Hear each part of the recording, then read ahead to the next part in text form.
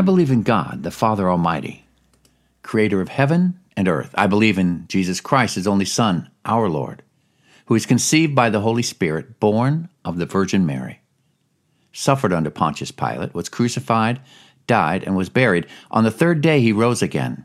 He ascended into heaven. He is seated at the right hand of the Father, and he will come to judge the living and the dead. I believe in the Holy Spirit, the Holy Catholic Church, the communion of saints, the forgiveness of sins, the resurrection of the body, and the life everlasting. Amen. All right. Welcome to another episode of Coffee, the Bible, and Page. We're going to try this again. I tried to get on earlier, and Facebook or the interwebs kicked me off. But we're back. Today, we're going to continue on with the story of Abram. It's a story, it still continues a story of faith, in my opinion. Abram is synonymous with what faith looks like. And today we're going to see what faith in the wrong thing can bring. That's kind of my take on it. Anyway, Abram and Sarah have been promised descendants like the stars in the sky. And yet he's 90. He's pushing 100 years old. She's pushing 90 and still no children. So Sarah comes up with a solution that doesn't necessarily defy God's plan or his will. So let's just go take a look at this story before I go any further into it. Here we go. Chapter 16. Now Sarah, Abram's wife, had borne him no children, but she had an Egyptian slave named Hagar. So she said to Abram, "The Lord has kept me from having children. Go, sleep with my slave. Perhaps I can build a family through her." Now, in this custom, which we find attested in other ancient documents like the Code of Hammurabi and texts from Nudzi and Nimrod, the authority over the children resulting from this union belonged to the chief wife, not to the slave wife. So she didn't give Hagar, she actually gave Hagar to Abram to take on as a second wife. Now, Abram agreed to what Sarah said. So after Abram had been living in Canaan for 10 years, Sarah, his wife, took her Egyptian slave, Hagar, that's important, by the way, and gave her to her husband to be his wife. He slept with Hagar, and she conceived. When she knew she was pregnant, she began to despise her mistress. Now, again, in the previous chapter, God told Abram, we're going to talk about this a little bit more in a minute. He had just told Abram that his flesh and blood descendants would be like the stars in the sky. So if the flesh and blood didn't include Sarah, but it was Hagar, through Hagar, it would still meet God's requirements. His flesh and blood would become as stars in the sky. But now, when Hagar got pregnant, something happened. Now, in that culture, the second wife was subordinate to the first wife. But also in that culture, being barren was considered a judgment from God. And when Hagar quickly became pregnant, I'm putting words into this narrative, but this is my understanding of how it might have played out. When Hagar quickly became pregnant, she would quickly assume that God was blessing her and cursing Sarah, and that she was the blessed one in this relationship. And she began to despise her mistress. Now, mistress, the Hebrew word here for despise is curse. In other words, she would begin to treat Sarah as one who is cursed. And in my, granted it's my imagination, but in my thinking, I'm imagining what's going on here. It seems to me like maybe Hagar would be trying to usurp Sarah's place in Abram's life. Obviously, she is the blessed wife of the two. So I'm not sure if perhaps she was assuming that she should usurp Sarah's place. I don't know.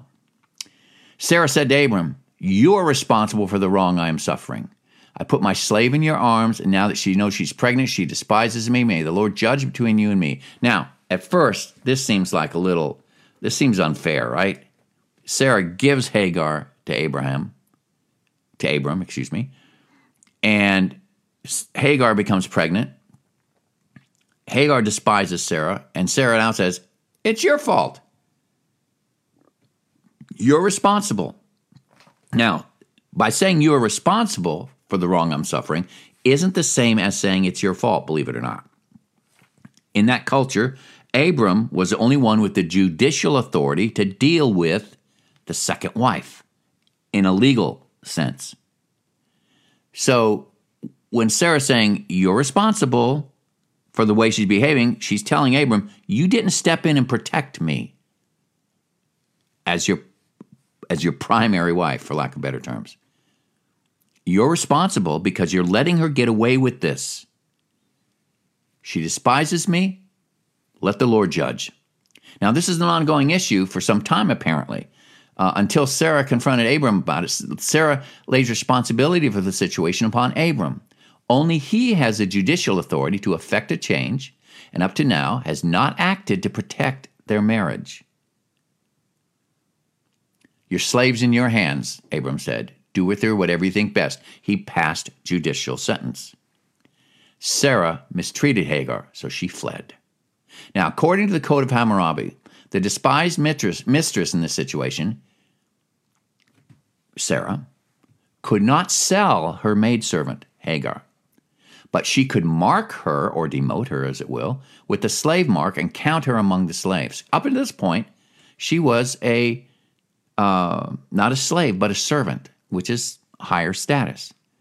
And she became a second wife to Abram, higher status still. She couldn't sell her because she's Abram's second wife, but she could mark her with a slave and treat her as such. Now, the intractable Ishmael, and I got this one in the commentaries, is the unruly son of a mother who chose the freedom of the wilderness over submitting to the yoke of her mistress. So instead of submitting to Sarah, Hagar fled into the wilderness with her child. Now the angel of the Lord found Hagar near a spring in the desert. It was a spring that's beside the road to Shur, and he said, Hagar, slave of Sarai, where have you come from and where are you going? Now some people think this is a theophany that God appeared to to Hagar. I don't know. But it does just say the angel of the Lord. So I know that sometimes that's a phrase used to denote a theophany, an appearance of God in the flesh in the Old Testament. Not sure. She says, I'm running away from my mistress Sarah, she answered. The angel of the Lord told her, go back to your mistress and submit to her. The angel added, I will increase your descendants so much they will be too numerous to count. Now, it's amazing to me that this thing with Hagar is a result of Sarah trying to fix the situation of childlessness. And even though we're going to find out Hagar is not the avenue towards the fulfillment of God's promise to Abram for descendants like the stars in the sky, she is still a beneficiary of that blessing from Abram. I will increase your descendants so much they'll be too numerous to count. The angel of the Lord also said to her, you are now pregnant, and you'll give birth to a son. You shall name him Ishmael, for the Lord has heard of your misery. He will be a wild donkey of a man. His hand will be against everyone, and everyone's hand against him, and he will live in hostility toward all his brothers. She gave this name to the Lord who spoke to her. You are the God who sees me. For she said, I have now seen the one who sees me. And that's why the well was called Beer Lahai Roi. It is still there between Kadesh and Bered. Now, the word, the name, the God who sees me, El Roi. It's like you could say, this is the God who sees my circumstances. He is the Lord of my circumstances. He sees me. He sees inside of me. One of the most powerful lines in a movie I've ever seen was between this man and this woman who had conflict. And as they're working through this conflict, at one point in the movie, she looks into his eyes and says, I see you. And what she was saying is she sees his innermost being. She sees what he's really made of. And in saying, I see you, she's saying, I believe in you. God is the God who saw Hagar. It wasn't Hagar's fault that she was given to Abram by Sarah. God sees that. Now, she reacted wrongfully to it. Yes, true that. But God saw her and granted her mercy and granted her blessing, saying, your son will be the father of a multitude. So she got to share in the blessing that God pronounced over Abram, that prophetic word. But God went on to tell her, your son is going to be everybody's enemy, and everybody's going to be his. Now, she was from Egypt, and her descendants would populate the Arabian world. And if you stop and look at all the conflict in that part of the world, they're always fighting with each other. And they will be fighting, and they've been fighting with Israel, who are the descendants of the son who is yet to be born to Abram and Sarah. We're going to get into that in the next chapter. So anyway, but I love this name of God. You're the God who sees me. It's the closest thing. I have a name for God. I've called him for years. You are the God of all my circumstances. He's the God who's in charge, the sovereign God who's in charge of everything, all my circumstances in my life. He is the God who sees me. I love that title. And I think this is the only place in the Bible where this name for him shows up. So Hagar bore Abram a son, and Abram gave the name Ishmael to the son she'd born. Apparently she'd gone back, submitted to Sarah, and told them what the angel of the Lord had said, and Abram gave him the name that God pronounced. He's Ishmael. Abram was 86 years old when Hagar bore him Ishmael. Now, keep that age in mind, because Abram's going to be 100 years old when his son shows up. Now, a couple thoughts. This instance of Abram fathering a child wasn't disobedience or lack of faith. Because in chapter 15, verse 4, God told Abram, a son who is your own flesh and blood will be your heir. Okay. And in that culture, again, as I've said, it was a common solution for barrenness. In other words, for the female head of a household, Sarah, with Abram, any child born within her household would be considered hers and Abram's. And when she gave Hagar as a second wife, it was with the understanding that, in essence, Hagar would be a surrogate birth mother, and that Ishmael, her son, would be considered Sarah's son. This wasn't them circumventing God's plan. God had said, Abram, you're going to have a physical descendant. Sarah's thinking, I can't give him one, but there is a solution for this. And so she takes it upon herself to implement the plan with Hagar. Fathering a child for inheritance purposes through a maidservant was a custom in that culture. The problem began when Hagar, who had become a second wife to Abram, apparently began causing problems for Sarah, perhaps by assuming and taking liberties in the household, maybe trying to usurp Sarah's position, perhaps not allowing Sarah to care for the child. I don't know. But it became serious enough for Abram to step in and tell Sarah to do as she wished with Hagar, and Sarah needed Abram as the judicial head of the clan to give her permission to deal with this issue if he wasn't going to himself. Now, the thought that comes to me is that while this action by Abram and Sarah was not an overt defiance of God, they weren't acting in defiance of God's will. There was no moving against God in this. They were moving in parallel with God's will in their thinking. After all, God had told Abram he would have a child, but it might have been a bit presumptuous. God had different plans than Hagar. And here's my thoughts on the matter. It took years between the promise from God to Abram and Sarah to its completion and fulfillment.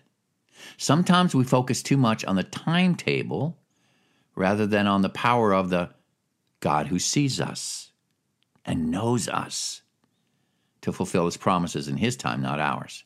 Now I have a note here, testimony about my ministry, promise made by God to me at my conversion. When I became a believer in 1975, it was a powerful, powerful, powerful conversion experience. There was a physical manifestation of God's presence to me. I mean, I felt God's presence in a way that I have not felt it since. I had my eyes closed, I'm worshiping, I'm in a worship service, and I just knew Jesus was standing next to me. And I know that seems weird to a lot of folks, but those who know what I'm talking about. I felt that if I put my hand out, I'd touch Jesus on the shoulder. So, and in that middle of that whole conversion process, God spoke a message into my heart. Now, I didn't hear an audible voice. Might as well have been. It was that clear. He says, I have a ministry for you. Now, that's all he said. I have a ministry for you. So upon leaving that service, a changed man and a Christian, I took that statement from God to mean that I was going to be a pastor or maybe a music pastor because I was a musician. And so I started working in that direction for the next 15, 16 years. I studied scripture, Bible study courses. I shared this vision, this promise with several pastors, and these pastors discipled me. And it was getting close to coming to fruition in a way because I was in Washington State going to a Foursquare church, and the pastor was letting me preach sometimes on Sunday night, and he was letting me lead worship. But God kept slamming door after door after door shut in my face. And I was not able to get any traction towards becoming a pastor or a worship pastor. It's another story for another time, but it took a lot of years for me to realize that whatever it was that God had for me for ministry, it was not going to be as a pastor, and it was not going to be as a worship pastor, though I kept moving in that direction because in my mind, that was the only possible solution for this statement, I have a ministry for you. Abram and Sarah couldn't have a son. So they kept pushing and moving in the direction to give Abram a son. And it was totally within the cultural norms of the day to do what Sarah did. She was not disobeying God. Abram was not disobeying God. They were moving forward, and they thought this was part of God's plan for them. Sarah couldn't have a child, so therefore Abram had to have a child from someone else. And the culture of the day gave them the solution, and that's the direction they went. Well, I knew that God wanted me in a ministry, and I kept pushing to be a pastor or a worship pastor, and it didn't work. And it wasn't until like almost 20 years later when I was in prayer and trust me, agonizing about this, I have a ministry for you statement that God had made, where God spoke into my heart this phrase, I have a ministry for you. You're a husband. You're a father. You're a friend. Fulfill your ministry. You're asking me for a job in the church. That answer is no. It cleared everything up. And I quit pushing. I quit grasping. I quit clutching at and chasing after something that God did not want for me. I didn't know God didn't want that for me. I just knew He had ministry, but my concept of ministry was so small. I didn't realize that ministry, God's concept of ministry, was so big. Ministry isn't just a clerical collar and standing in front of a congregation leading them in worship songs. Ministry is bigger than that. And God expanded my view of ministry. And I quit chasing, and I quit pushing, and I quit grasping. And I focused more on being a husband, a father, and a friend. Now, the world doesn't call that ministry, but God does. And that became my ministry. So I identify with Abram and Sarah in this. I wasn't doing anything wrong in pursuing becoming a pastor or a worship pastor. It was ministry. But it wasn't the ministry God had for me. God didn't punish me for pursuing Him. God did not punish me for pursuing possibilities of ministry. God had a ministry for me. And when the time was right, He revealed that. Abram and Sarah were pursuing God. And there was no disobedience here, in my mind. I've read all these other commentaries. Most commentaries look at this as a disobedience. But the fact is, our culture, they're judging it from today's culture. In today's Christian culture, having a second wife is like, dude, that's weird. Doing what they did would not be the cultural norm today. And if that happened today, well, there'd be legal consequences. But in that day, that was normal. They were not disobedient to God. They were pursuing God, and they saw this as the way God was going to fulfill His promises. So, I pursued ministry. And I wasn't being disobedient to God by pursuing becoming a pastor or a worship pastor. It never happened, but it wasn't wrong for me to pursue that. God fulfilled His promise to me. I have a ministry, and I have been pursuing that ministry since. So, lots of stuff to take out of this. I've been challenged a lot in Genesis, and I got a different perspective of Abram and Sarah in this. Abram and Sarah's reputations, in my mind, are not tarnished by what happened with Hagar. God is going to bless Hagar and Ishmael, but He still has plans for Sarah and Abram. And we'll talk about those plans tomorrow. Folks, here's my coffee. Enough for today. You all have a wonderful, fabuloso week, and I will see you tomorrow where we move on to Genesis chapter 17. Have a great day. Bye-bye.